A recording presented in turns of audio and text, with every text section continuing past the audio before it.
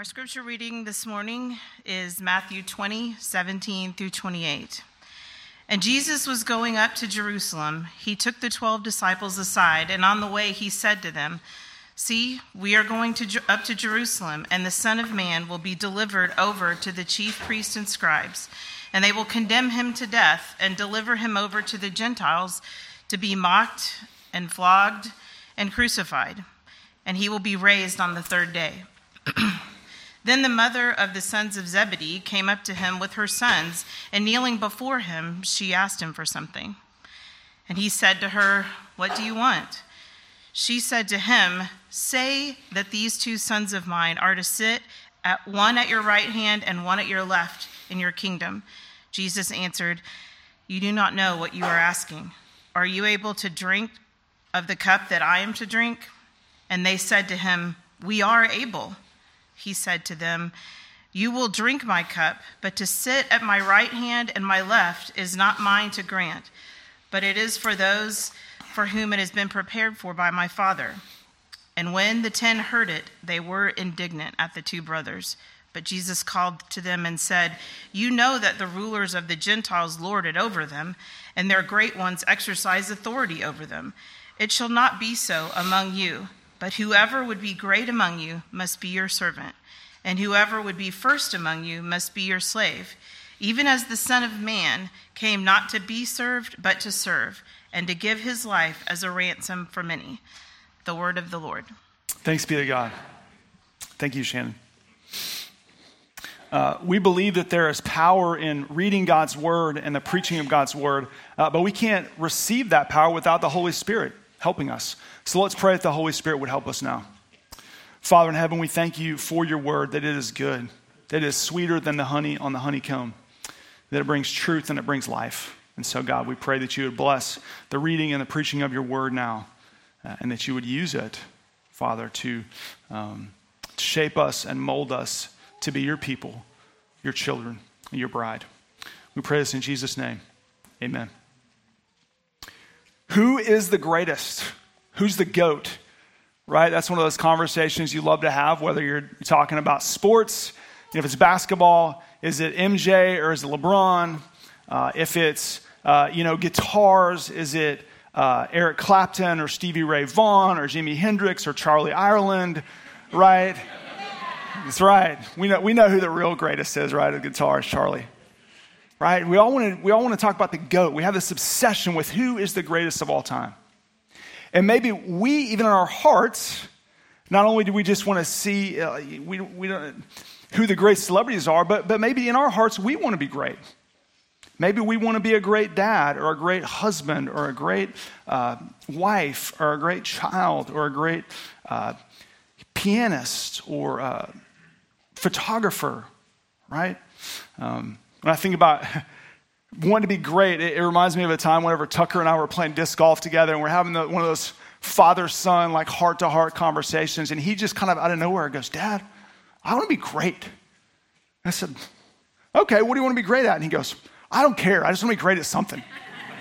I think that desire is down deep in all of us, and it's there because we were created for glory.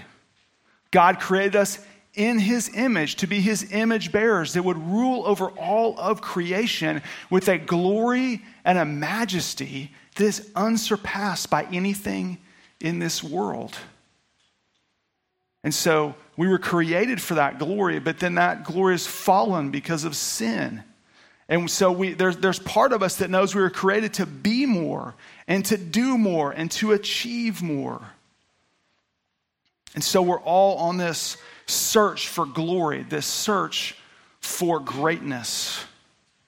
Well, this morning, I want you to see that kingdom greatness, the greatness we're looking for, the greatness we want, the greatness we desire, is measured not by how much we get, but by how much we give. Kingdom greatness is measured by how much we give, not by how much we get. It's measured through a life of service and sacrifice for others. It's measured through a life of being unnoticed, Kingdom Greatness looks a lot like The Secret Life of Walter Mitty. You guys ever seen that movie or read that book? It's probably one of Ben Stiller's best movies. But Walter Mitty is this average at best film developer. He works for a magazine, and they go out and they take all these beautiful pictures all over the world. And his job is simply to develop the pictures that are in the magazine. So nobody ever sees him. And he's lonely. He wants to date. So he creates a dating profile, and his life is so meaningless. He lies about all these things that he's done on his dating profile. I'm sure nobody's ever done that before, right? To make his life seem much greater than it actually is.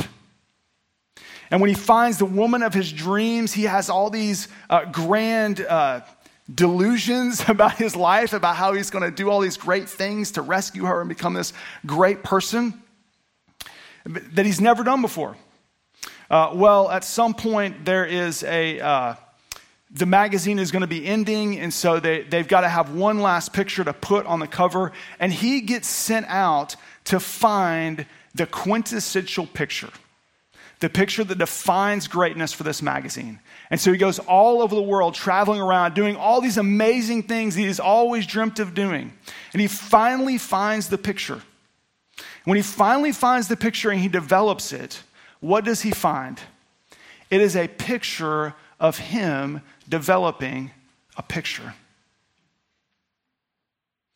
It's saying that the greatness of that magazine was not defined by all the people who were taking the pictures. It was measured by this lowly film developer that was developing pictures for everybody else so that everybody could see the beauty of the world. That's what kingdom greatness looks like. Kingdom greatness is measured by how much you give, not by how much you get. So we're going to look at 3 different types of greatness that Jesus talks about here this morning. We're going to look at worldly greatness, kingdom greatness, and his greatness. The first thing that Jesus describes for us is worldly greatness. He says, you know that the rulers of the Gentiles lord it over them, and that their great ones exercise authority over them. Now, you can't see this in the English, but in the Greek, there's a prefix in front of the words Lord and authority that intensifies the meaning, that makes it stronger and more powerful. And it's as if Jesus is saying that these Gentiles, who represent the worldly leaders, are domineering and authoritative. They're using their power not to build up others, but to oppress others. And when you begin to study their culture, you begin to see what that looks like. The Gentiles measured greatness by the number of servants or slaves they possessed. So for them, worldly greatness was measured by power. The more people you have underneath you, the more people you can control and domineer, the more powerful you were. For them, worldly greatness was also measured by position. In the Jewish customs, the center seat was the highest seat of honor, followed by the seats to the right and to the left. So that's why the disciples were asking, can I sit on your right or your left? Because those were the highest positions they could have had. This position was so important for them that when rabbis walked down the road, the rabbi would walk in the center and his disciples would stand to his sides on his right and his left. They measured greatness by the position, and we measure greatness by positions as well, right? The CEOs are the greatest person in the company, and the pastors are the greatest person in the church. Not really, but we tend to think that. And the bosses, the coaches, the teachers, the leaders, whoever's at the top position with people underneath them, then they're the great ones. And they're the ones that get the most prestige. We measure worldliness by prestige. They get the most, they're paid the most. They have the most awards, the most accolades. They get the best scholarships. They have the most followers. And so for the world, greatness is measured by how much you get, by how much power and position and prestige that you can accumulate. Now, the church is just as susceptible to measuring greatness like this as the rest of the world is. I mean, you kind of have to laugh about the disciples here asking Jesus if they can sit in these great positions, or at least maybe having their mother ask for them, which makes it even more kind of pathetic, right? Like, hey, Mom, can you go up and ask Jesus if we can sit with him next to him on the throne, you know? And they did this multiple times. Jesus, I think it was 3 times, he tells them about his impending trial in Jerusalem, how he's going to be beaten and crucified and judged. And then after every time, there's a story about them saying, hey, you know what, can we sit by you in your right and your left there in the kingdom? They were desiring this power and this prestige. And it wasn't just James and John. It says that all the disciples were angry at them. Why were they angry? Well, if James and John are sitting to Jesus' right and left, then they can't sit in his right and left. They wanted those positions as well. And we're just as guilty as that, right? Even in the church today, we want power and prestige and positions. We attach ourselves to great pastors, or great Christian leaders. We elevate them to celebrity status. We give them too much wealth and prestige. Like the church in Corinth, we're prone to say, I follow Paul, I follow Apollos, I follow Cephas. We say, I follow Keller, I follow MacArthur, I follow Chandler, I follow ... Right? So this is a warning to us not to create this measure of greatness in the church. And this is a good warning, a good corrective to our current elders and to our future elders and deacon. Right? There is going to be the temptation in this office as soon as you're ordained and installed to elevate yourself above others and to let them elevate you above them. It's just the way our hearts work.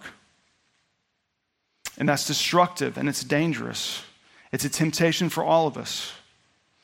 Now, let me be careful to say what Jesus isn't doing here is he is not critiquing godly wealth and godly ambition and godly leadership. The Bible affirms this in several places. In fact, we're ordaining and installing these officers today because God says it is good to have leaders that provide direction and vision. God says it is good to have ambition. He says that he rewards people.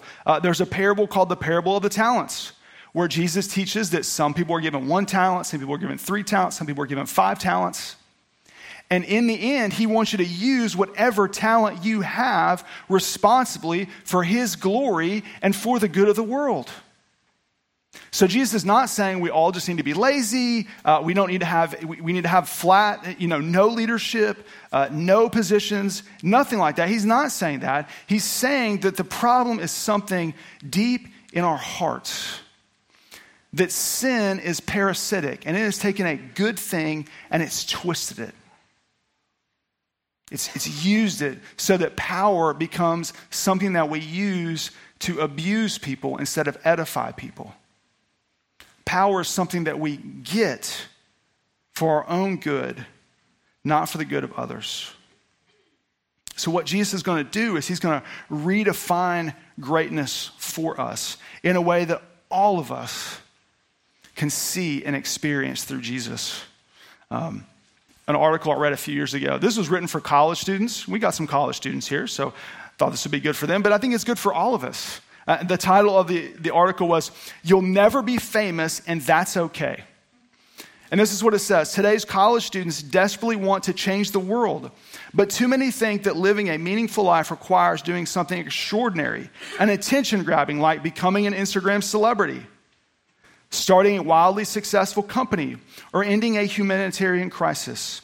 Having idealistic aspirations is, of course, part of being young, but thanks to social media, purpose and meaning have become conflated with glamour. Extraordinary lives look like the norm on the internet, yet the idea that a meaningful life must be or appear remarkable is not only elitist, but also misguided. Over the past 5 years, I've interviewed dozens of people across the country about what gives their lives meaning. And I've read through thousands of pages of psychology, philosophy, and neuroscience research to understand what truly brings people satisfaction. The most meaningful lives, I've learned, are not the extraordinary ones, but the ordinary lives lived with great dignity. That's what Jesus is going to drive us to in his definition of greatness, is an ordinary life lived with great dignity. Right? That's the second thing we're going to look at here is kingdom greatness. He says it, he describes this in verse 26 and 27. He says, "It shall not be so among you, but whoever would be great among you must be your servant, and whoever would be first among you must be your slave." So Jesus describes kingdom greatness with two words that have a lot of meaning, right? Servants and slaves. A servant is someone who works not for themselves, but for someone else. A servant does this by choice, right? They willingly choose to serve someone else, to place someone else's needs ahead of themselves. A slave does it by duty. These slaves would have been bondservants. It would have been someone who couldn't pay their debt, and so somebody else paid their debt for them, and so then they worked to pay off that debt. They served them. So they were duty-bound to serve this other person. And Jesus is saying, they're the first. They're the leaders.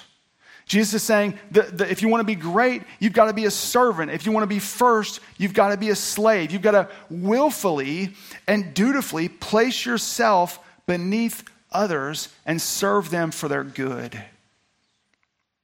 Jesus showed us here that kingdom greatness is measured not by how much you get, but by how much you give. Kingdom greatness is sacrificial. It requires us to use our time and energy and money and gifts for the good of others. It requires us to see our resources not as ours, but as God's. Our officers in our church are men who lead in giving sacrificially of their time, their money, and their energy, right? They're going to come early. They're going to stay late. They're going to give. They're going to take the phone calls in the middle of the night, and they're going to drive to help people, to counsel people, to pray with people, to cry with people. That's kingdom greatness. Kingdom greatness is service-oriented. It requires you to put others in front of yourselves, to recognize that life is not about you, right?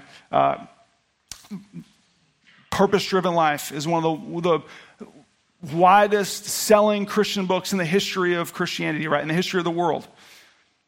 And it say what you will about all the theology in it, but it starts out with this simple phrase, and I think it's accurate.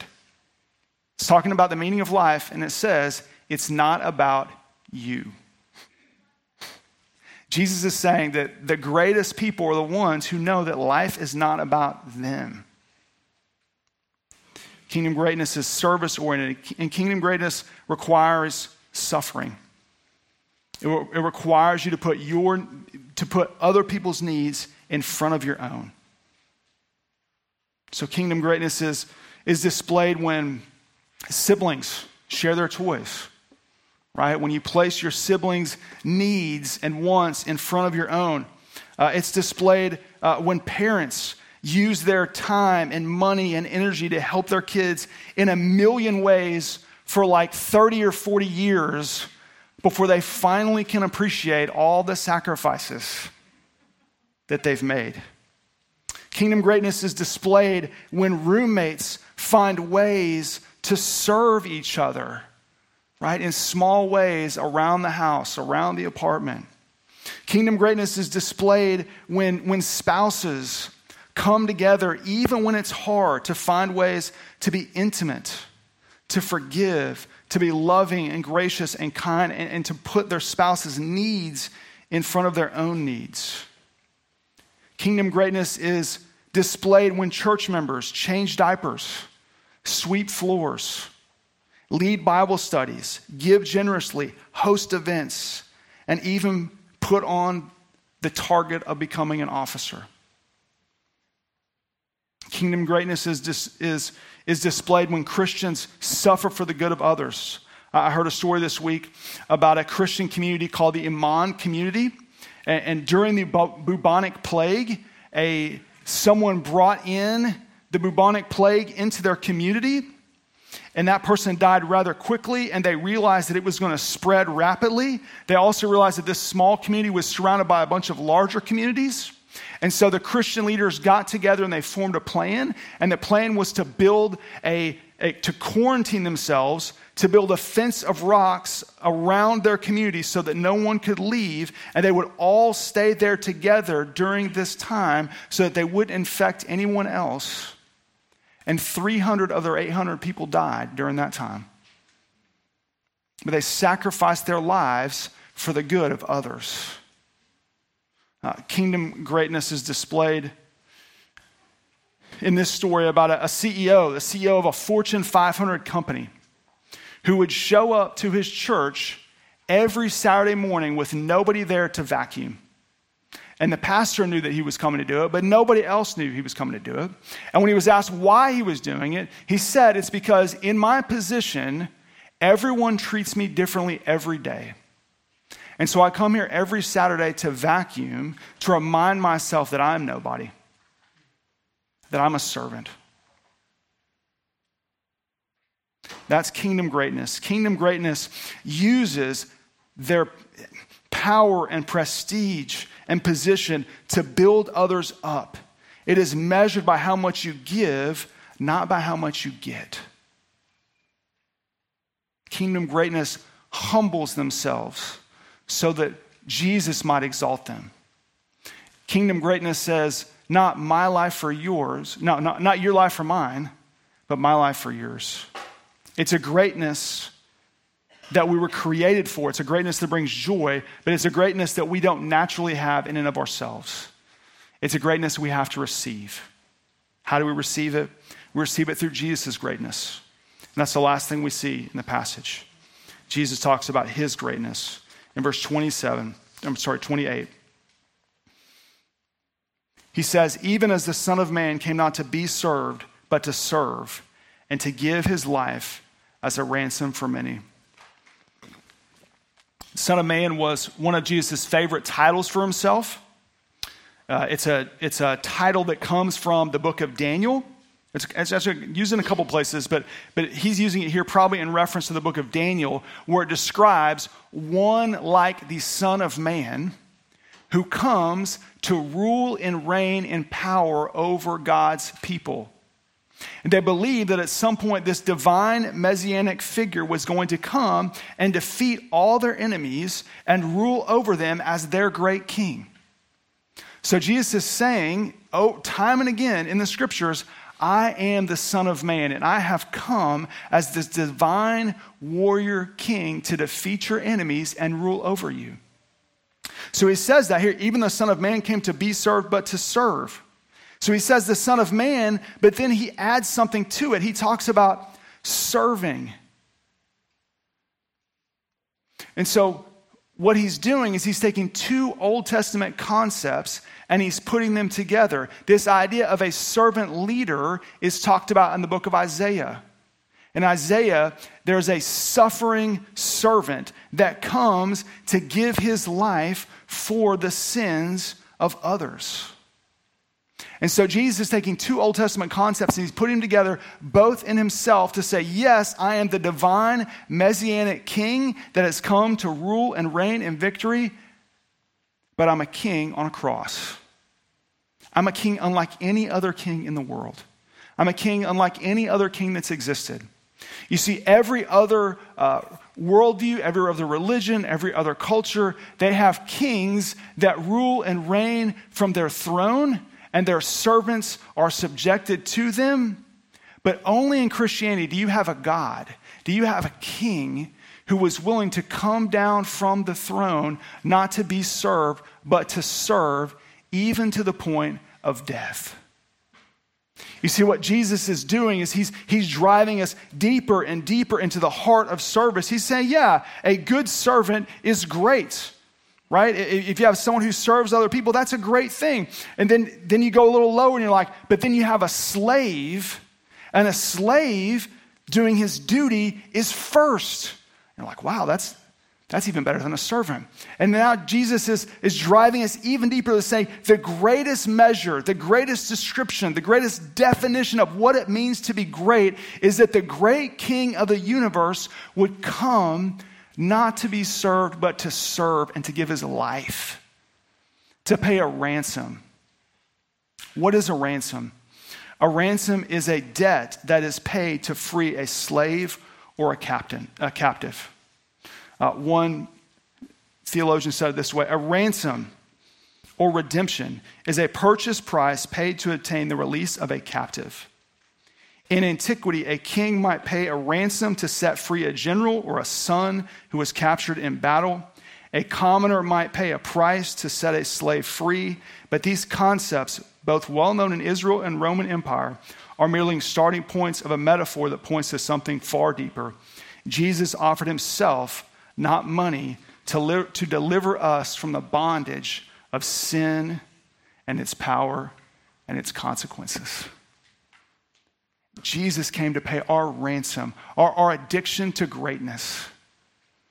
Right? Our search for greatness is not just a wanderlust of children. It's not just a midlife crisis. It's not just an empty nest, failed life. It is a search for the glory that we're created for a glory that we fall short of every day, for a glory that we reject in a million ways. And every time we do that, we create a debt between us and God. And Jesus says, I came to pay that debt because you can't achieve the glory that you want. So I'm going to achieve it for you. And I'm going to pay the debt for you. So ultimately, the greatness that you want, the greatness that you need, is a greatness that is not achieved. It is a greatness that's received. The greatness that you want, the greatness that you need is a greatness that is received, not achieved. So if you're looking at your life and you're saying, I've been a failure. I've been a bad husband. I've been a bad wife. I've been a bad child. There's grace for you here in this passage. Jesus is saying, I have paid the debt for you so that you can receive my greatness. Maybe you've just been average. Is there anything worse in our culture right now than just being average? Right? Even if you love coffee, you just can't be an average coffee lover. You've got to be like an extreme coffee lover. Jesus is saying, in me, you were more than average. You are glorious. And the good news of the gospel and the good news in this Bible is that what James and John asked for, they actually receive in Jesus. You realize that? Colossians 3, 1-4 says, if then you have been raised with Christ, seek the things that are above, where Christ is seated at the right hand of God. Set your mind on things that are above, not on things that are on earth, for you have died, and your life is hidden with Christ in God. If you have come to Jesus and you've confessed your sins and you have asked him to forgive you and you have made him your Lord and Savior, then the reality of your life is that right now, yes, you're physically seated here, but you are really spiritually united to Jesus, who is sitting at the right hand of God in heaven. You have a glory and a dignity and a greatness in Jesus that far surpasses anything that you could get here on earth, and that is unfading, that is it can't be taken from you. Jesus has already done it. And so you receive it by grace through faith in him.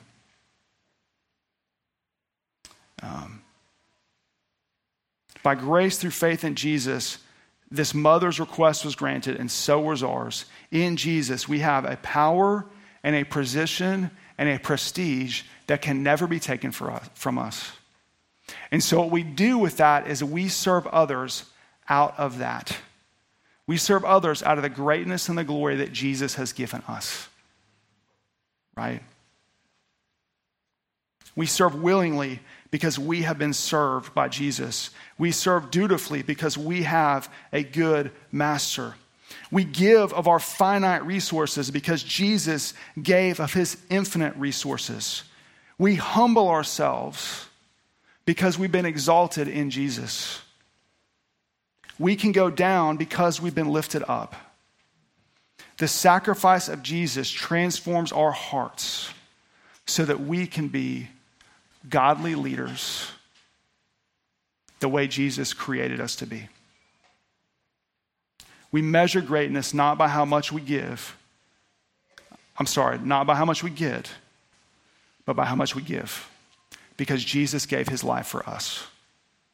He's more than just our example. He's our ransom. He's our Savior. If you just take Jesus as your example here, you will crush yourself. And you won't find, you'll miss all the greatness and glory of Jesus. So if you're here this morning and you're thinking about coming to Jesus, you're thinking about becoming a Christian, you're thinking about what it means to follow him, to know him, to be with him, don't just see him as your example of greatness. See him as your greatness. This is the good news, that where you have fallen short of the glory of God, Jesus has not fallen short. And he invites you into a relationship with him where you can receive the greatness that you want and the glory that you need. So let's pray that God would help us all receive that this morning. Please pray with me.